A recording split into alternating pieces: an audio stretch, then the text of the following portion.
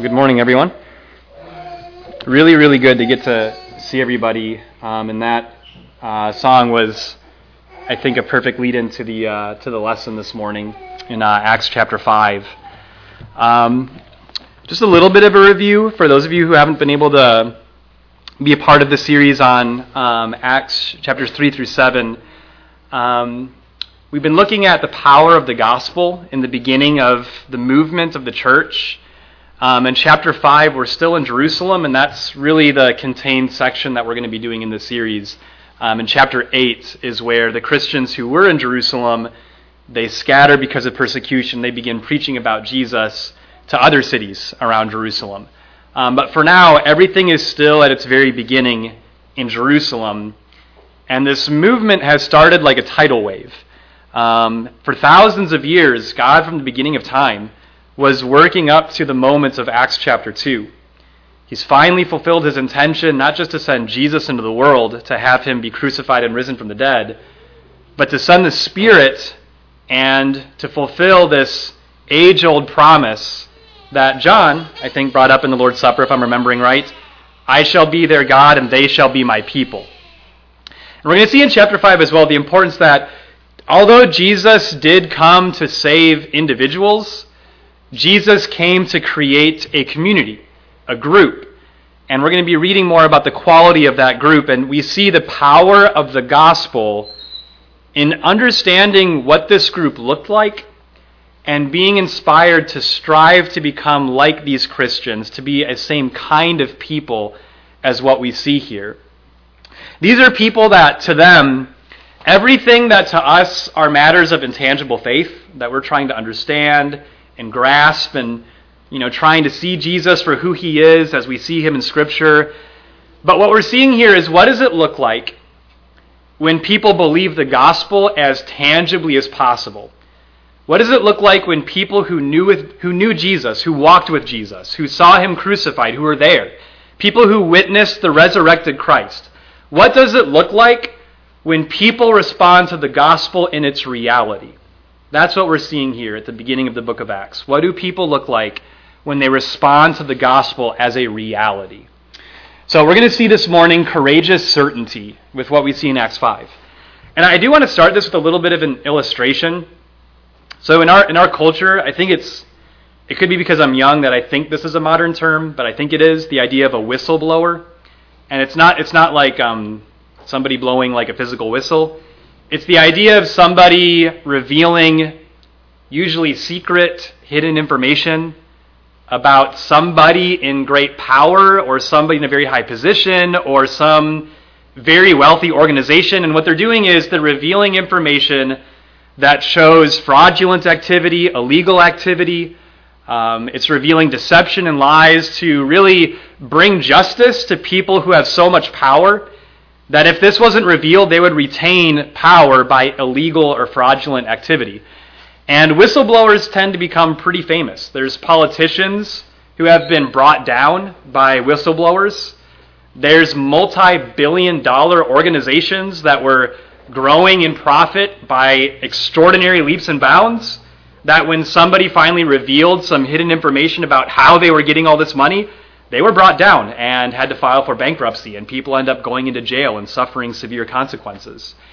But why are people willing to stand against these great powers, whether it be politicians or people with unfathomable amounts of money and oftentimes with so much legal means on their side to defend themselves even though they're wrong? It's two things. They're certain because they have the evidence to prove that something illegal or fraudulent is being done. And that because of this, there needs to be justice. But in understanding that people are being oppressed and taken advantage of. In verse 31 of Acts 5, there's a word there that it's one of these words that's helpful when the Greek meaning is defined. There's more layer to the word that can be found. Jesus is called Prince and Savior.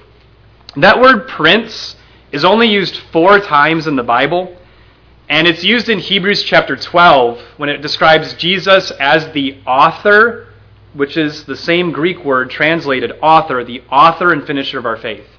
It literally means a chief leader furnishing the first cause, providing the first cause, thus affording an example to be followed. So it's not just that Jesus has a position, but that he is a chief leader giving us the first example of his cause so that we can then follow in his example. Usually a whistleblower, once they have solid evidence and they're willing to step forward, other people tend to join them and say, hey, you know what? I actually have information too, especially when it's revealed that they have protection to speak the truth. Jesus revealed that God will protect and give refuge to anyone who's willing to follow the truth. And what we see in the book of Acts here is people who are willing to have great courage because of their certainty in Jesus, because of their certainty in his cause, and their certainty that God provides them refuge as they follow that cause. So let's start with looking at verses 17 through 32 again, where the chief priests again arrest not just Peter and John. So in chapter 4, Peter and John were arrested. They healed the lame man. They were preaching a sermon as a result. The council, the leadership arrested them, but that was just Peter and John. Here we see it's all of the apostles who are arrested. So let's read this. 17.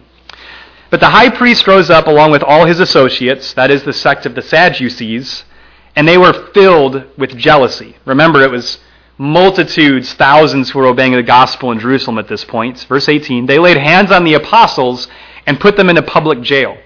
But during the night, an angel of the Lord opened the gates of the prison, and taking them out, he said, go, stand and speak to the people in the temple the whole message of this life. Upon hearing this, they entered into the temple about daybreak and began to teach. Now when the high priest and his associates came, they called the council together, even all the senate of the sons of Israel. And they sent orders to the prison house for them to be brought. But the officers who came did not find them in the prison. And they returned and reported back, saying, we found the prison house locked quite securely, and the guards standing at the doors. But when we had opened up, we found no one inside. Now when the captain of the temple guard and the chief priests heard these words, they were greatly perplexed about them as to what would come of this. But someone came and reported to them, the men whom you put in prison are standing in the temple and teaching the people. Then the captain went along with the officers and proceeded to bring them back without violence, for they were afraid of the people that they might be stoned. When they had brought them, they stood them before the council. The high priest questioned them, saying, we gave you strict orders not to continue teaching in this name, and yet you have filled Jerusalem with your teaching and intend to bring this man's blood upon us. But Peter and the apostles answered, we must obey God rather than men. The God of our fathers raised up Jesus, whom you had put to death by hanging him on a cross. He is the one whom God exalted to his right hand as a prince and a savior, to grant repentance to Israel and forgiveness of sins. We are witnesses of these things, and so is the Holy Spirit, whom God has given to those who obey him. So what happens when they're arrested this time? In chapter 4, there wasn't necessarily anything seemingly miraculous. They perceived that they were uneducated, untrained men, warned them to stop, which again we talked about was kind of like a legal warning. You know, we're giving you your first warning. If you keep going, we're going to have to take greater punishment and take greater means against you. What happens this time? Well, in verse 19 and 20, during the night an angel of the Lord appears, opens the prison, and once again tells them to do the very thing that got them into trouble in the first place, which we see in verse 21, they're more than willing to continue to do. If you remember at the end of chapter 4, we talked about their prayer for greater boldness. Instead of complaining about the abuse and the injustice of the leadership after they were arrested the first time, they pray for more of the thing that got them into trouble in the first place. And again, we see here that there's no fear they have of the consequences of what's going to happen. They just continue teaching. And so I like how the angel tells them something about the message, that it's the whole message of this life, right? That what the apostles are carrying is a teaching that encapsulates the meaning of life itself. You know, that Christianity, our faith, is not just meant to be this hobby that we have as an aside to everything else going on in our lives. This is a very holistic message. And I think we see this with the way that Peter again teaches them at the end of this section. This is a holistic message. This is meant to be the center of our existence by which everything else gravitates around. That Jesus becomes the all-consuming, conquering force of our life. And so, kind of as a side note, there's some doctrinal things in the book of Acts that I think are helpful to notice when we come across them. In the book of Acts, did the angel here teach anything to the people? And there's times in the book of Acts where we'll either see the Holy Spirit speak directly, either to the apostles or others, and angels will speak directly to people and interact with people. But angels never teach anything. They might aid teaching and create opportunities for teaching. So, for instance, later, Peter will once again be in prison, and an angel of the Lord will once again release him. But the angels aren't doing the teaching, they're creating opportunities for the teaching. Why is this important? There are some religions, like the Mormon religion, that teach an angel appeared to someone and taught this entire new message. But in the New Testament, we never see that pattern. What we see is angels and the Spirit may create opportunities, but it is always people who are doing the teaching in the book of Acts. We see that very consistently. So, just worth taking note of that. So, they know that something strange has happened. Obviously, in verse 26, they're very perplexed that they hear that the people that they put quite securely in prison are preaching the people in the temple. And mind you, when they inspected the jail, what was its condition? In verse 23, it was locked quite securely, and even the guards were still standing outside. So you imagine as they have it opened up, the guards are there, they step aside, and nobody's inside. And you imagine them being questioned, okay, how did they escape? And there's nothing they can say, right? You know what's interesting? In verse 28, do they ask how they were released or what happened? It kind of seems like at this point they understand, okay, the apostles, just basically miraculous things are constantly happening with the apostles. No need to question that anymore, right? But the ironic thing, their accusation is actually an accusation against themselves, the council.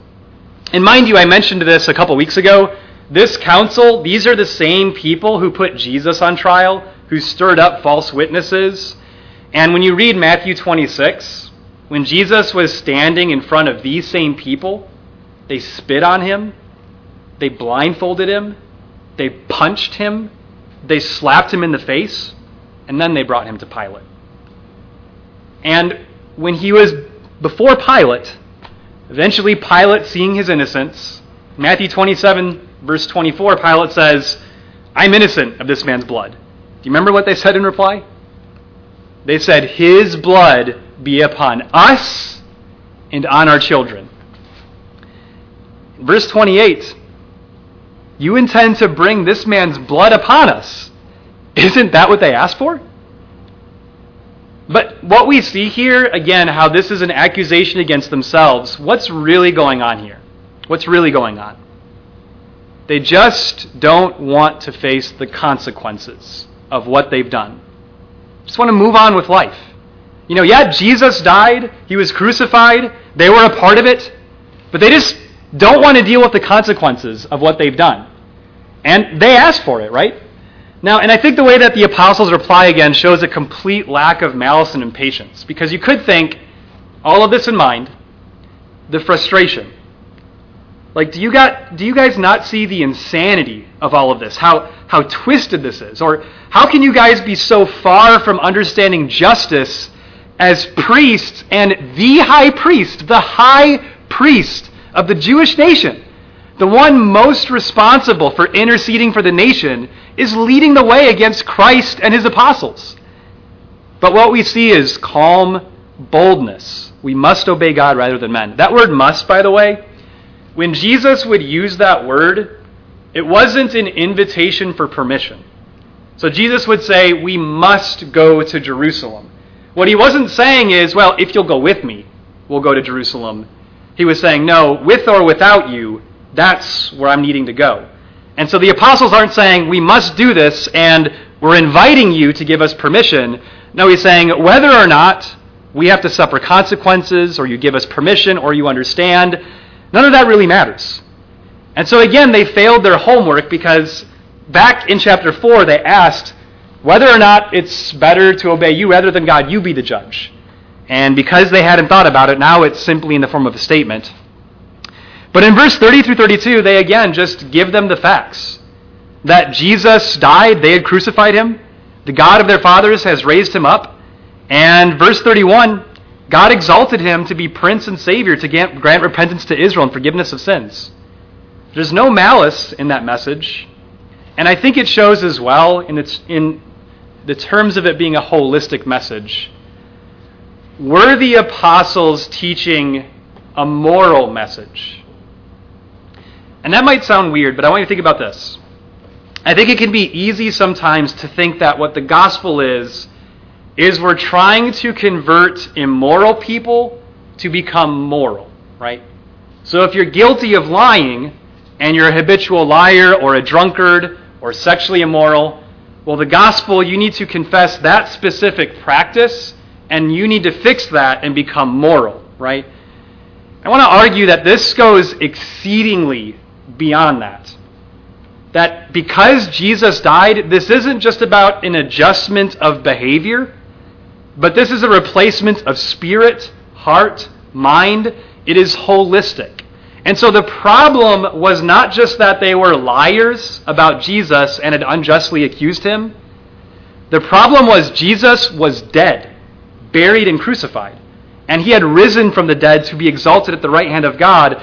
That was something much more all-encompassing than just the fact that they had lied when Jesus was on trial. And the last thing that Peter says, I think, is worth noting. It says, we are witnesses of these things, and so is the Holy Spirit, whom God has given to those who obey him. Was Peter arguing for something intangible? Was he saying, take my word for it, we have the Holy Spirit because we've obeyed him? Or was he arguing something that they could see very tangibly? The Holy Spirit was evident in the community that had been created. That everything that their law had said they ought to be was being very proactively, very visibly fulfilled. The miracles that were taking place, that were happening with the apostles and those they laid hands on, it was obvious, not just in Jesus' death and resurrection, but it was obvious within the community and in the apostles that the Holy Spirit had been given now to those who obeyed him. And that itself was a witness to the fact that these people were heralding the truth. So then we get verses 33 through 39, which is one of my favorite sections of the book of Acts. We get this man, Gamaliel. So I realize I've talked to people about this. I say his name wrong. I usually say Gamaliel. I want to say Gamaliel because I think that's actually correct. So if I go back and forth, just try not to be distracted.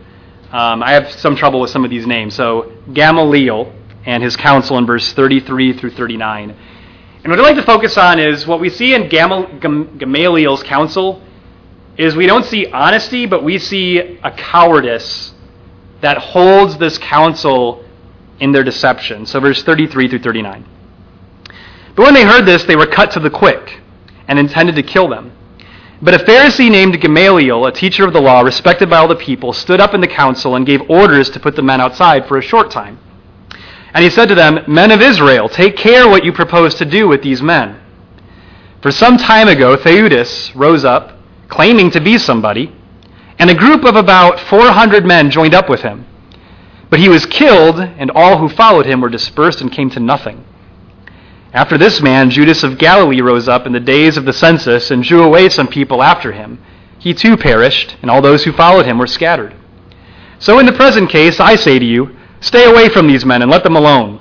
For if this plan or action is of men, it will be overthrown. But if it is of God, you will not be able to overthrow them, or else you may even be found fighting against God. So Gamaliel intervenes, and in verse 40, the council did listen. And if you notice in verse 33, the council was convicted to the point where they wanted to kill the apostles right then and there. And by the way, when it says they were cut to the quick, that is eerily similar to what we see in Acts chapter 2 after Peter's sermon. They were cut to the heart. And I think we see two opposite reactions, right? So in Acts 2, those who were cut to the heart humbled themselves. In Acts 5, they were cut to the heart and they rebelled. But for it to be the same reaction in verse 33, why were they cut to the heart in Acts chapter 2? Why? Was it because it was all just a bunch of nonsense and, maybe we should do something with this nonsense? No, it was because they were confronted with a reality they could not ignore their involvement in. And so I think in verse 33 what you're seeing is, again, the truth of the matter. That they're being confronted with a reality that they can't ignore unless these men are put to the death. If it weren't for Gamaliel's counsel, which gives them a seemingly passive way out of this. So did he give good advice? Either he did or he didn't, and sometimes I've heard a case made that Gamaliel actually gave very good advice. I'll tell you ahead of time, I think he gives horrible advice that reflects a hardness of heart that God used for good purposes. Obviously, the apostles are not put to death here, so this was used for great good. But what do you think about this? Did he acknowledge anything the apostles literally just said to him directly? Does he say anything about Jesus? Anything about the resurrection? Anything about the church or the miracles they've witnessed? What about Acts chapter 4, where the lame man was standing right there with the apostles and they had nothing to say about it? What about that? Gamaliel doesn't say anything about the teaching that's been consistently proclaimed. And again, this was said to him directly, and he says nothing about it. And so really, he's building a straw man in verse 36 and 37, and then he's pushing down the straw man. But if you know about logic and logical classes, the idea of a straw man is you're building a fake opponent who is very fragile and weak and can be easily overpowered, which isn't the real argument.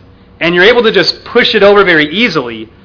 But it's called straw man because in logic, you're not actually dealing with the truth, but you feel satisfied because, well, you've dealt with something, right? So he doesn't actually acknowledge what the apostles said at all, not even slightly. And does he deal with the things that had been happening with Jesus? What about the life of Jesus? What about the miracles Jesus had performed? What about Peter saying they crucified Jesus? What about the claim that he had risen from the dead? Does he deal with any of that or make any arguments about any of that? He doesn't. And again, what about the apostles and their miracles? Any argument? And so I want you to think, is this a fair comparison he makes with Theudas and Judas? Is this a fair comparison that he's making? And before we get more into this, remember Acts 4:13, and I've mentioned this already. They observed that Peter and John were what again? Uneducated, untrained men. Who was Gamaliel? A teacher of the law, respected by all the people. Paul the apostle to the Jews would later say, hey, I'm a Pharisee raised at the feet of Gamaliel. And Gamaliel is even written about in history. This was one of the last famous, highly regarded Jewish rabbis, one of the last ones. And so, ironically, maybe not ironically, from what I understand about history, Gamaliel never believed in Jesus and actually became seemingly an opponent of Christianity later after all this had happened, right? So I think there's an irony that Peter and John, who they were like, these are uneducated, untrained men, they seem very informed about the law, what the law meant, how it relates to the current events of their time. And here you have a teacher of the law, one of the most famous rabbis of the time, and it seems like he knows nothing. It's like he's completely out of touch with the simplest realities of what's right in front of him. So did he make a fair comparison with Theudas, this random rebel rouser who gets 400 people to follow him? Is that really fair, comparing that to what Jesus did with his apostles? Or how about Judas of Galilee, who just drew away some people after him? Again, is this a fair comparison? I just want to take a moment to make a side point here. We need to be really aware of unfair comparisons that people generally make, because it's an easy way to, again, feel justified to be very passive about the truth, and I don't need to make a decision about that because it's ridiculous. People say things like, and I run into this all the time, and you probably do too, every religion's basically the same, right? I mean, every religion is basically telling you, love one another, be kind, do good, right? And so really Christianity isn't all that different from all these other religions. Is that a fair comparison? Just like Gamaliel, that's a comparison from someone unwilling to investigate because they may be very afraid of what they find if they investigate too far. And I want to argue that Gamaliel and his ignorance is not just somehow he's managed to not be exposed. No. This is a very willful ignorance here of someone who does not want to investigate the truth of what's happening. So just be aware that at times people will make these unfair comparisons. And I think, again, with this idea of courageous certainty, the more we invest in the kingdom and really begin to step into what God has accomplished, not just in the Bible as a book, which is itself impossibly amazing, but when we begin to realize what God has done in history, I think more and more we become more amazed with the impossibility that this could have been worked out by man. So there's such a uniqueness to the truth that I think we need to be rooted in. And does the longevity, so his last argument is like, if this isn't of God, it'll last, and if it's not of God, it'll go away. Is that really true? Are there religions that are false that last thousands of years, even though they're not true? I mean, Hinduism, Buddhism, the Muslim religion. I mean, there's a lot of religions that they seem pretty clearly not grounded in any evidence, at least, and yet they're perpetuated through time. So the idea that, this is true if it lasts, I just don't really know if that's a solid basis for something being of God, right? So I don't think even his strongest argument, seemingly, is even fair itself. The way I can give this just a little bit of credit is maybe he means in the Jewish religion specifically. But then you run into the problem, what about the Sadducees? Do you remember they denied the resurrection? They denied angels. They denied even the existence of anything spiritual. They seem like they had been around for a while. And so again, every angle you go is like, I'm not sure if that makes sense on a lot of different levels, right? And so again, is Gamaliel giving solid advice? I don't know. I just don't think so. So when you think about this too, verse 33 is one of the most important points in this council's interactions with the apostles. One of the most important points. Did his argument strengthen that conviction or destroy it? I want to argue that Gamaliel's clever counsel just gave them a clever way of escaping accountability. Like, we can continue to be passive about this. Right, let's do that. All he does for the council, again, God uses this for good. I think this is very good that God uses this to allow the apostles to live and keep going. But as far as the council is concerned, what they needed is to preserve that conviction from verse 33 and not escape that conviction. So was his counsel good advice, just even based on what it did to their hearts? Absolutely not. And I want you to think about the longevity of listening to this advice. Did the Jews, the leadership, remain passive against Christianity in this time frame? Did they remain passive? Maybe for a week? So even by Gamaliel's own advice, again, even historically it seems Gamaliel became against Christianity. Even his own advice wasn't followed for very long anyway. But what do we see with the Christians? We ultimately see that because of their confidence and their certainty in Jesus, they are willing to suffer courageously for the cause of Christ as their Prince and Savior. Let's read 40 through 42. They took his advice, and after calling the apostles in, they flogged them and ordered them not to speak in the name of Jesus, and then released them. So, they went on their way from the presence of the council, rejoicing that they had been considered worthy to suffer shame for his name. Every day in the temple, from house to house, they kept right on teaching and preaching Jesus as the Christ. Isn't this shocking? I just feel like this is a section where you almost need to pause And just let it sink in how inspiring this is, that this is how they respond to this, right? They're ordered to stop speaking after being beaten, and I imagine this wasn't, just some small light beating, that this was something to draw blood and leave an impression, like, hey, we really mean it, cut it out.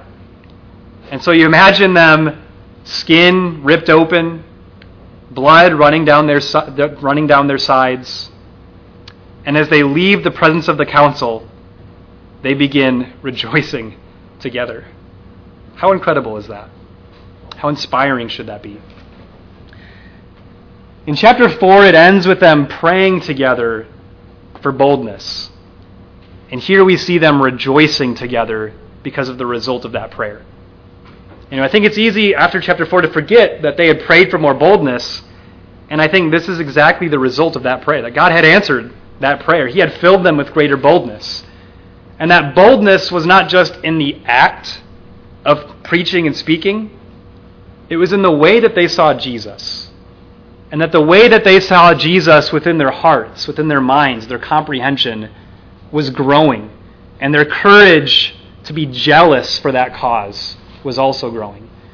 Think about the importance of community in this. We'll talk a little bit more about Peter. But what happened to Peter when he didn't know what was going on and was alone, compared to now when they know exactly what's going on and they're not alone? How important is our community together to suffer and rejoice for it? And their joy demonstrated that Jesus was not just an example. He wasn't just a philosophy to them. Again, like has been brought up before, this wasn't just new, better information, not just improved religion.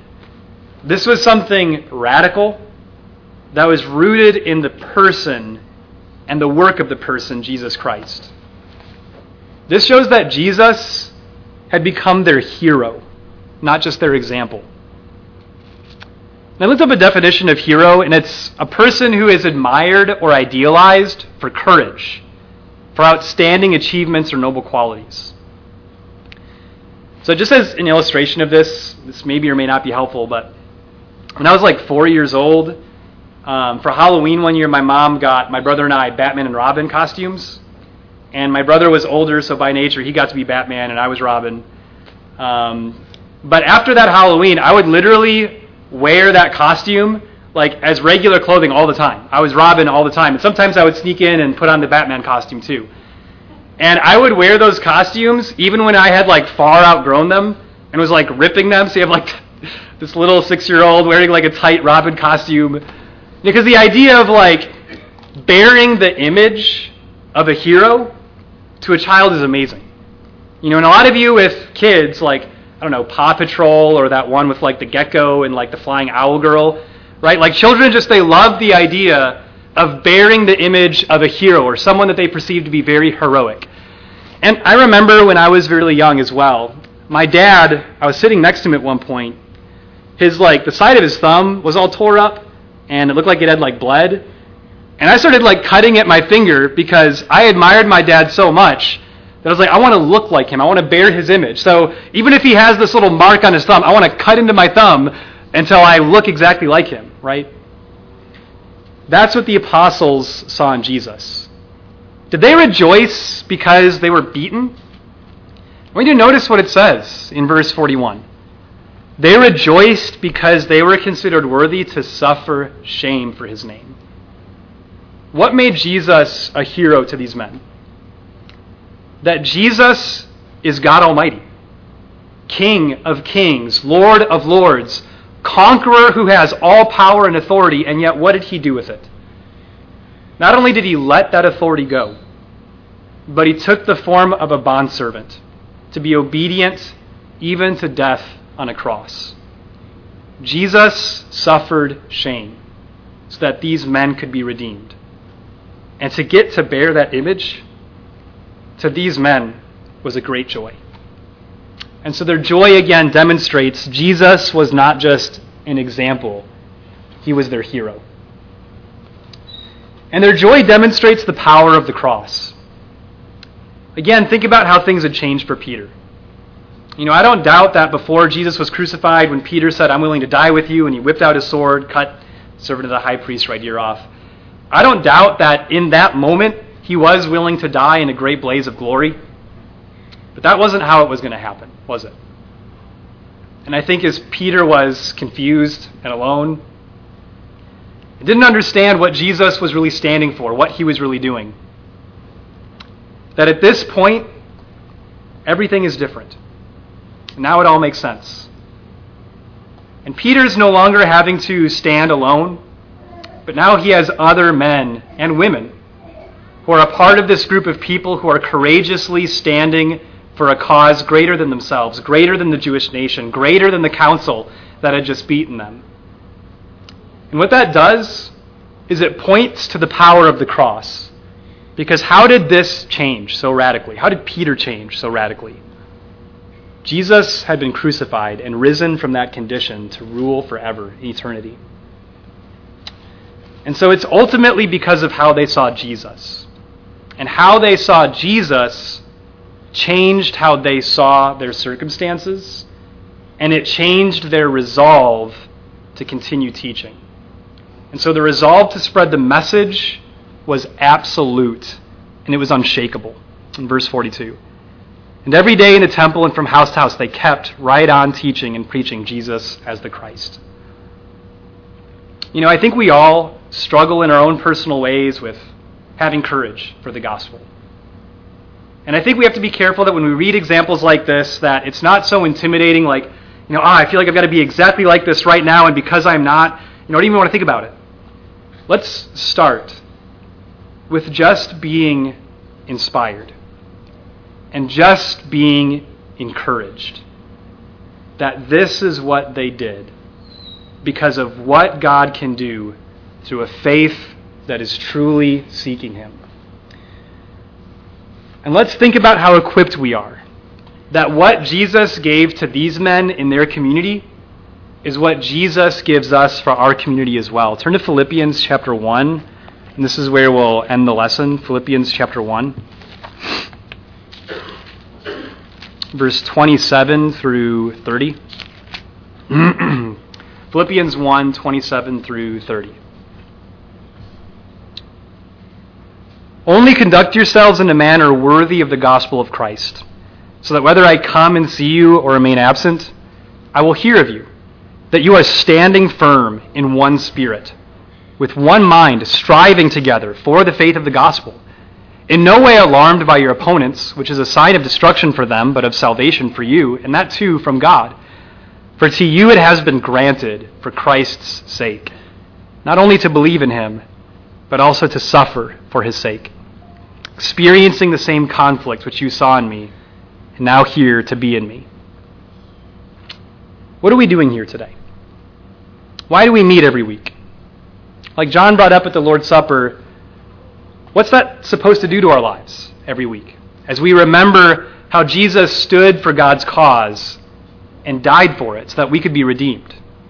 How should that be changing our view of Jesus every week? Changing our view of our lives and of each other? Verse 27, everything that we do is to equip us to strive together with one heart and one mind for the sake of the gospel. And depending on how we view Jesus, whether we just see it as information that we want to believe or whether Jesus is truly our hero, will determine how we receive the news as what they heard in Philippi, which was a very ungodly city by all appearances that we see about it. That, hey, I've got a gift for you, a present, that it's been granted to you so graciously that you get to suffer for the name of Christ. And you get to experience that same conflict which you've seen and hear to be in me. May God help us to see Jesus as our hero. Let's roll into the lesson today. If there's anything we can do for you this morning, now's the proper time as we stand and sing the invitation song.